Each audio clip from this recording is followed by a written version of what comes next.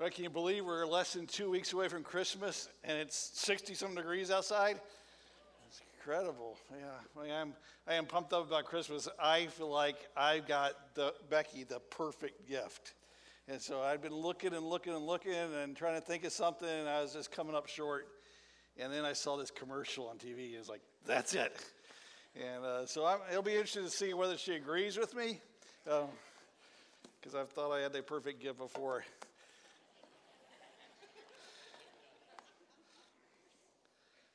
We're also excited today to start a Christmas series. Looking forward to the next couple of weeks. Pastor Kevin will be back teaching next Sunday morning, and then Christmas Eve and the Sunday after that. So, I want you to be out inviting people. Hopefully using those. You've been gifted cards. Grab some of those, and plan on being back with us and jumping in on all that's going on next couple of weeks. Really looking forward to what God's got for us as a church. I saw something the other week that I felt like was really sort of important for Christmas. The tie-in may not be so obvious, but actually I think as you look further into it, it has a lot to do with Christmas, and you probably saw it after those tragic shootings in California. The tabloid heading from the New York Daily News said, "God isn't fixing this." I read that and I thought, what? What do you mean God isn't fixing this? And here's what hit me. Here we were at that time, just a few weeks before Christmas, and whoever wrote that, and anybody agreeing with them, will probably be celebrating Christmas, and yet, ironically, they don't seem to have a clue about what it's all about. And I know they don't have a clue because, first of all, what was written is factually wrong. God is fixing this, and I know the first question is, well, how's that? How can you say that? We're in a mess, and it just doesn't seem to be getting any better. How can you say God's fixing this? Well, we'll be looking at that in just a bit here in the rest of the message. But the other thing is they're completely wrong about what the Bible teaches about who God is, what he's like, and how he responds to his people. See, their intent in writing a headline like that is to ridicule those who believe. But all they're doing is showing their lack of understanding of what we actually accept as truth. They're assuming that we believe that because we pray about something, God will automatically do what we ask. And if he doesn't do what we ask, then they act like, well, that's proof then. See, God doesn't really exist. Like we think that God is some giant genie in the sky just wanting to fulfill our every wish. Well, they've got the wrong premise in the first place. That's not our thinking, and it's not biblical teaching. They act like we think that God will take all our problems away. No.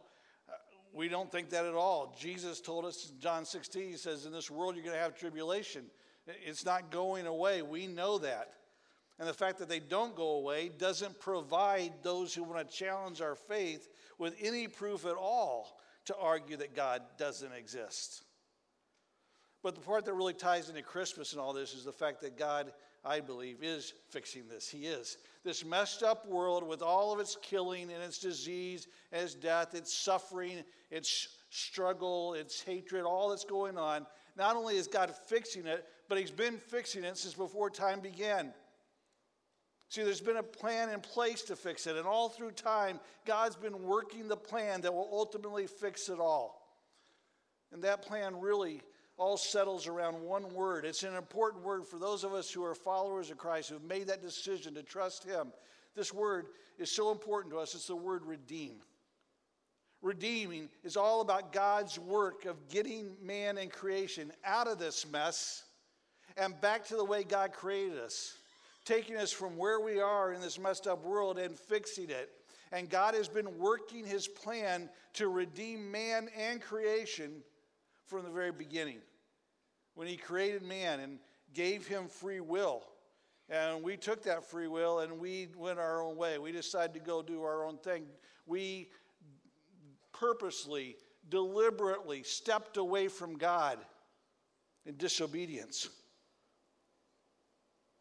And that's where all the mess came from, right? Came from us, not from him.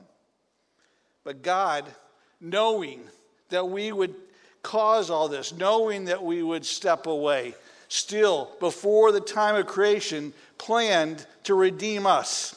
Ephesians 1:4 says, just as he chose us in him before the foundation of the world, And if you're a follower of Christ, this is great news. What a God we serve. Because of his love for us, he chose us before the foundation of the world. He knew you. He knew me.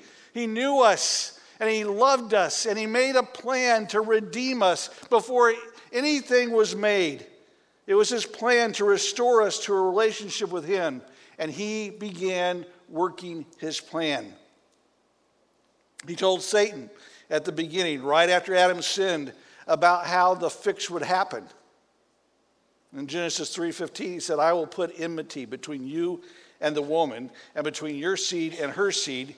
He shall bruise you on the head, and you shall bruise him on the heel. And what he's talking about there is how he's going to fix this. And he's doing that with what he calls the seed. He later talks about the same thing with Abraham in Genesis 22:18. In your seed, all the nations of the earth shall be blessed because you have obeyed my voice. See, there's just been this promise of a seed. And then if you watch carefully throughout the whole Old Testament, down through the centuries, God's always working the plan to fix this world, always protecting that promise that he made.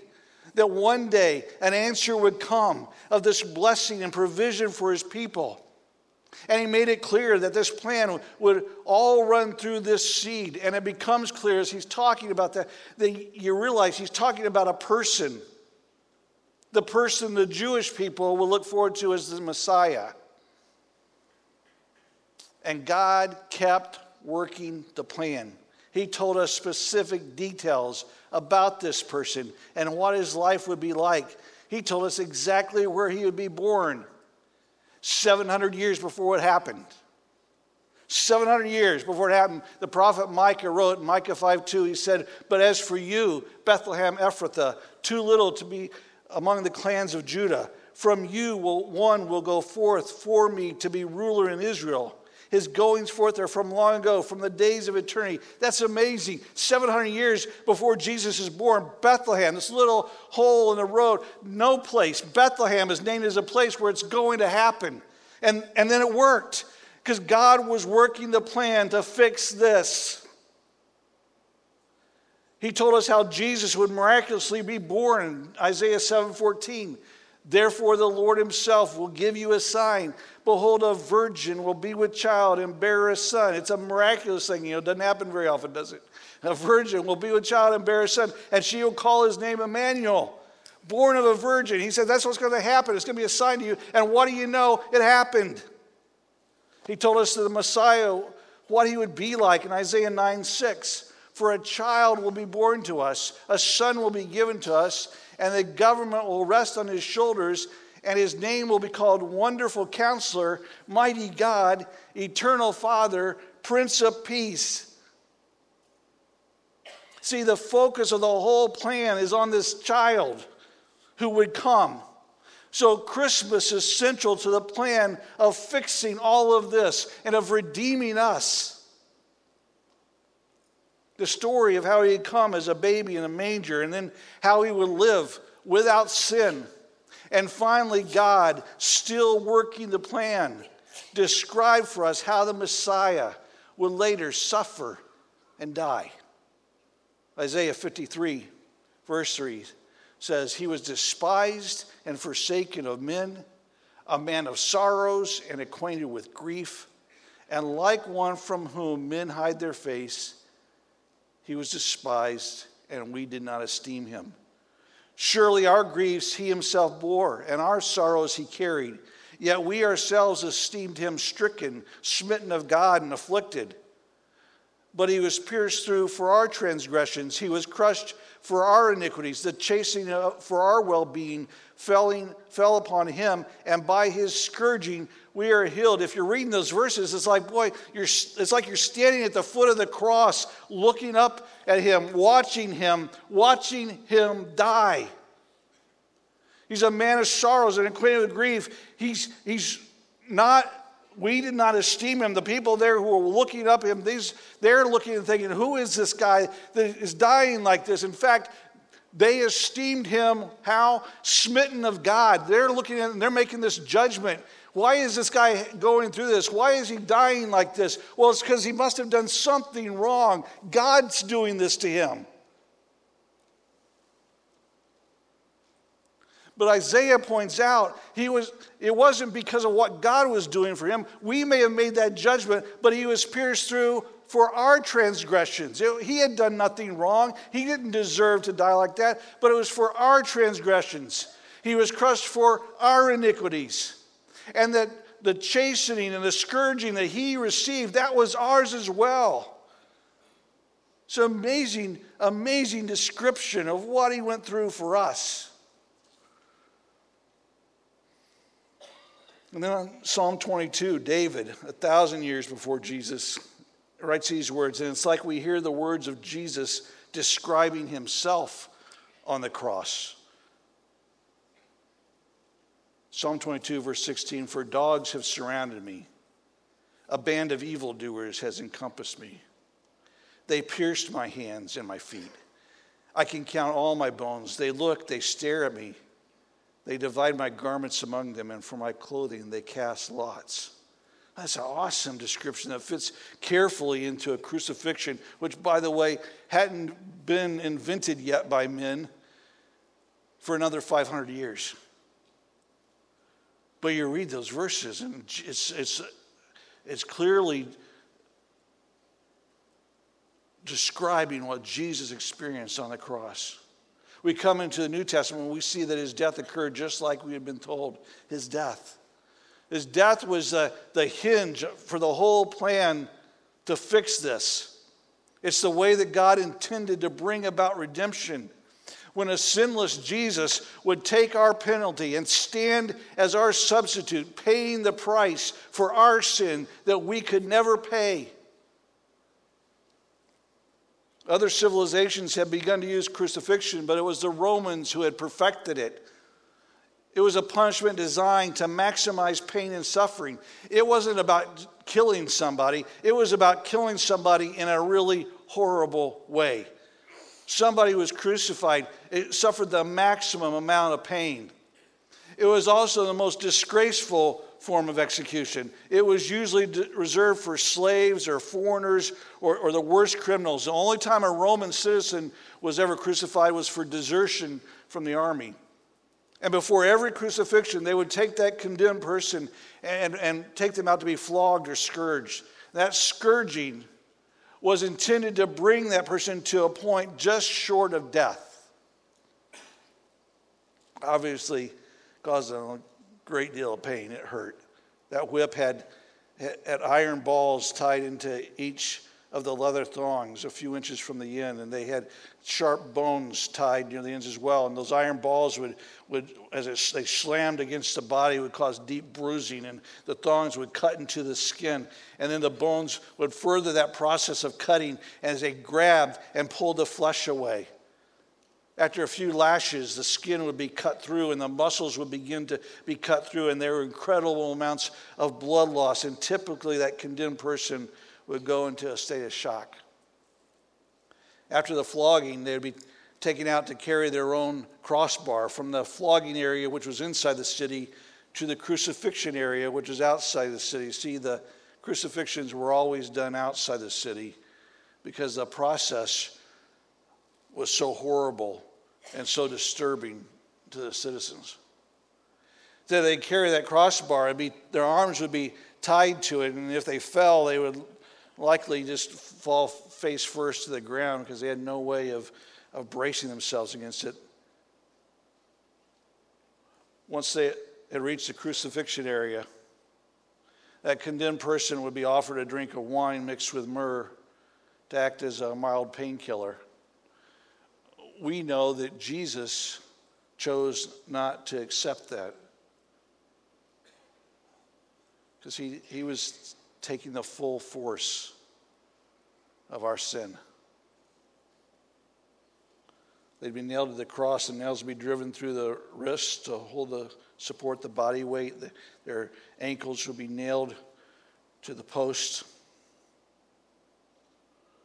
And once crucified, that person would hang there for sometimes hours, sometimes a few days, depending largely on how severe the scourging was. If no one claimed the body, it would be left on the cross to be eaten by predatory animals. If someone claimed the body, the Roman soldier would pierce the chest with a sword or spear to make sure that individual was in fact dead before they were taken down. As horrible as all that was for Jesus, the most terrible part was not what he went through physically, but what he went through spiritually. Taking on the guilt of our sin, so gruesome a scene spiritually that for the first time in all eternity there's a separation between the Father and the Son as the Father turns away.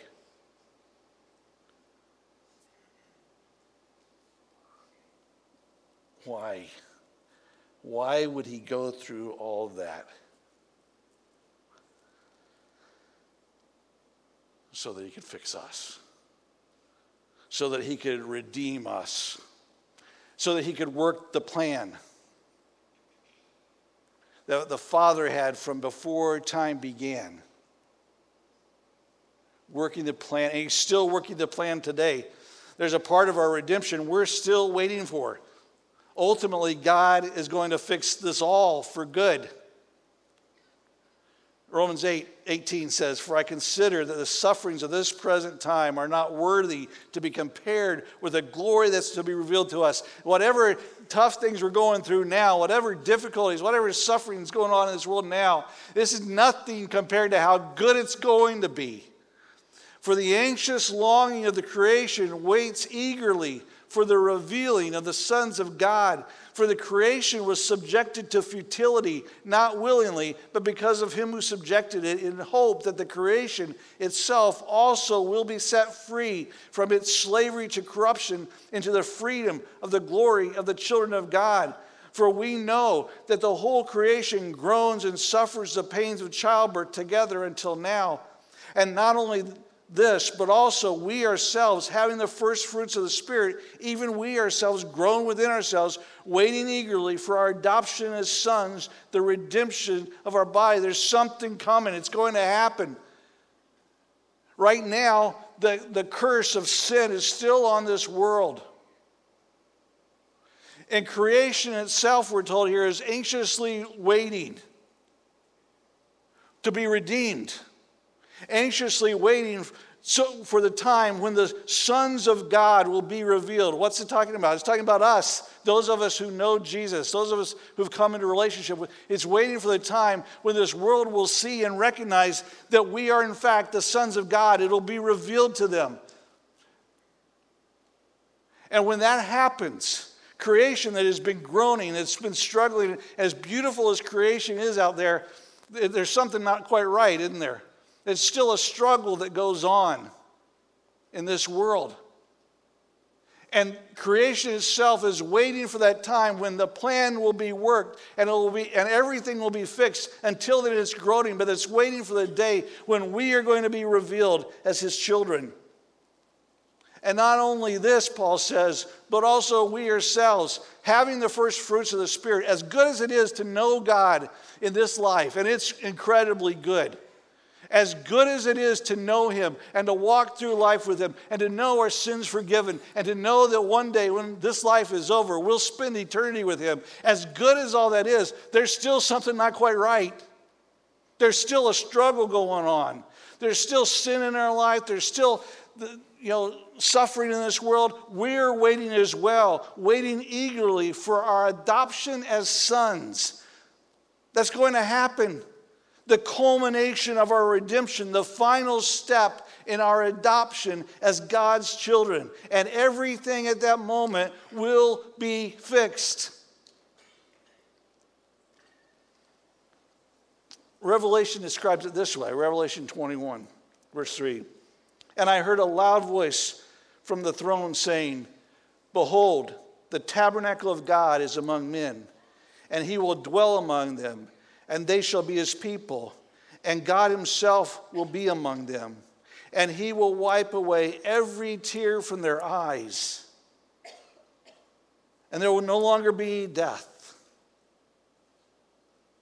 There will no longer be any mourning or crying or pain. The first things have passed away." And he who sits on the throne said, behold, I am making all things new. And he said, right, for these words are faithful and true. This is something you can count on. This is going to happen. There's going to be a time when at the culmination of our redemption, when that final step of our adoption is done, when God will wipe every tear from our eyes, and there'll no longer be any death, all this suffering and the struggle. And can you imagine no longer any death? I mean, we've all lost people we love. That struggle will no longer be there. That emptiness, that loss will never happen again. There'll no longer be any mourning. There'll be no crying. There'll be no pain. All of that is over. At that point where he redeems us finally and redeems creation. Revelation 22 says there will no longer be any curse. And the throne of God and of the Lamb will be in it, and his bondservants will serve him. They will see his face, and his name will be on their foreheads. And there will no longer be any night. And they will not have the need of the light of a lamp nor the light of the sun, because the Lord God will illumine them. Won't that be something? And they will reign forever and ever. Hey, this world can mock us with however they want to do it. They can mock him, but the day is coming when our redemption will be complete. And that's going to be some awesome day.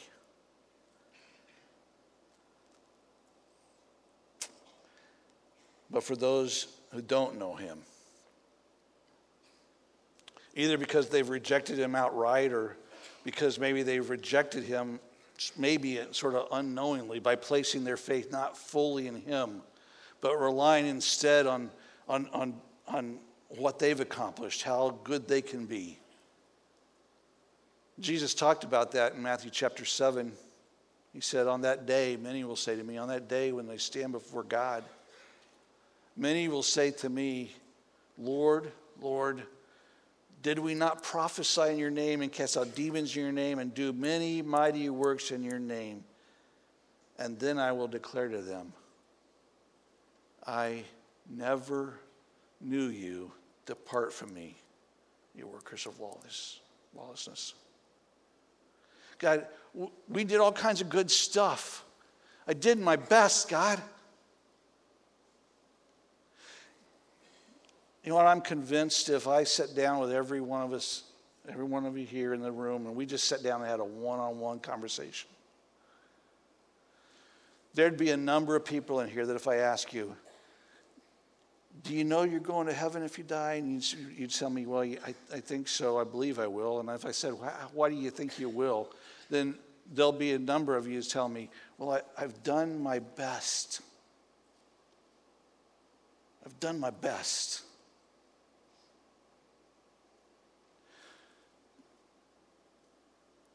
Do you understand that the message of God's word is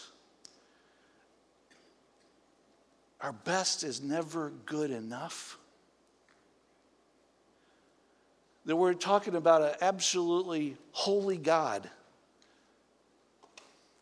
And he requires holiness to be in his presence. And the only way that can possibly come is through a full, complete, trusting only in Jesus Christ and his sacrifice on the cross. Because there's nothing good in us that can gain us any kind of credit before God. Tragically, on that day, there will be, I'm convinced, millions of people who will find out that no amount of good was good enough. That actually relying on being good enough cost them the opportunity to completely trust in Jesus, because they were relying at least partially on themselves. According to Scripture,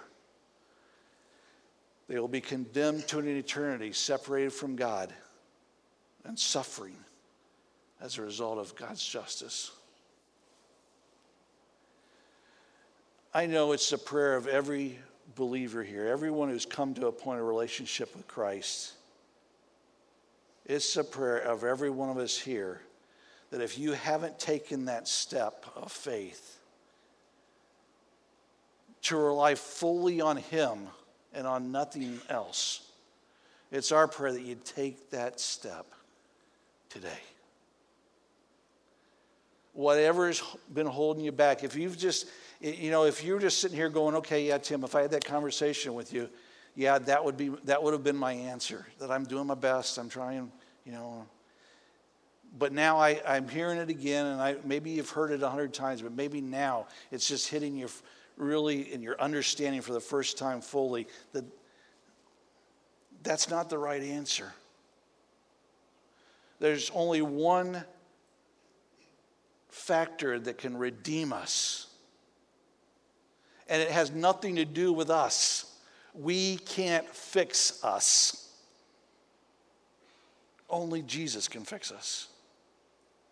And if I'm relying on anything else, if there's any portion of my trust in something else, that I'm going to church, or I'm getting baptized, or I'm a good dad, or a good husband, or a good wife, or a good mom, or I'm paying my bills, I'm doing everything I can, I go to work regularly, whatever it is, anything else, if I'm relying on anything, if any of that is what I'm counting on to somehow make me right before God, then it fails.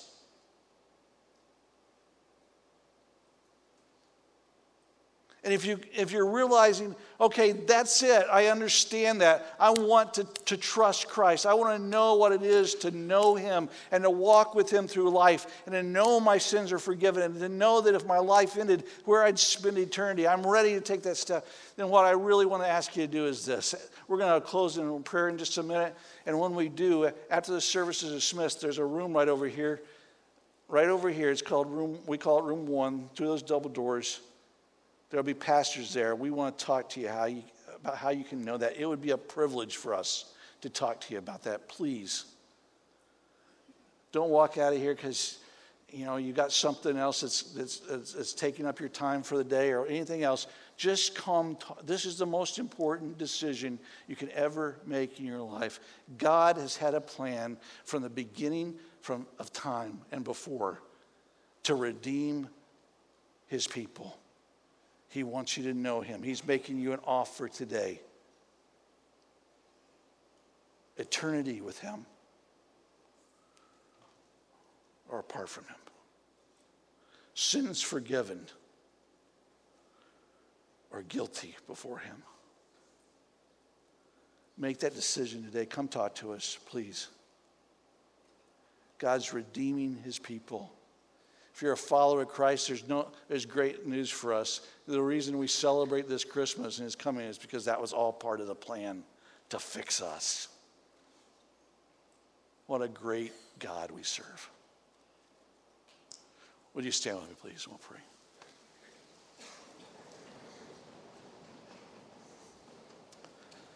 Father, we thank You for Your love and Your grace, Your mercy that's offered to us. God, I pray that if there's anyone here who hasn't taken that step of faith, placed their full faith, their full reliance on You, God, they take that step today. Open their heart, their mind, anything that's holding them back, Father, I pray that You remove that from them. They take that step. And God, I pray for us as believers, those of us who know You and have already taken that step, and You're redeeming us, and God, we're thankful for that, and we're just excited to know that we can serve You in this world. God, help us to represent You well here until that day when we are standing in Your presence and everything is made new. Thank You, God, for Your power, Your purpose, Your provisions for us. We pray this, Father, in Jesus' name. Amen. Thank you so much for being here today. We'll look forward to seeing you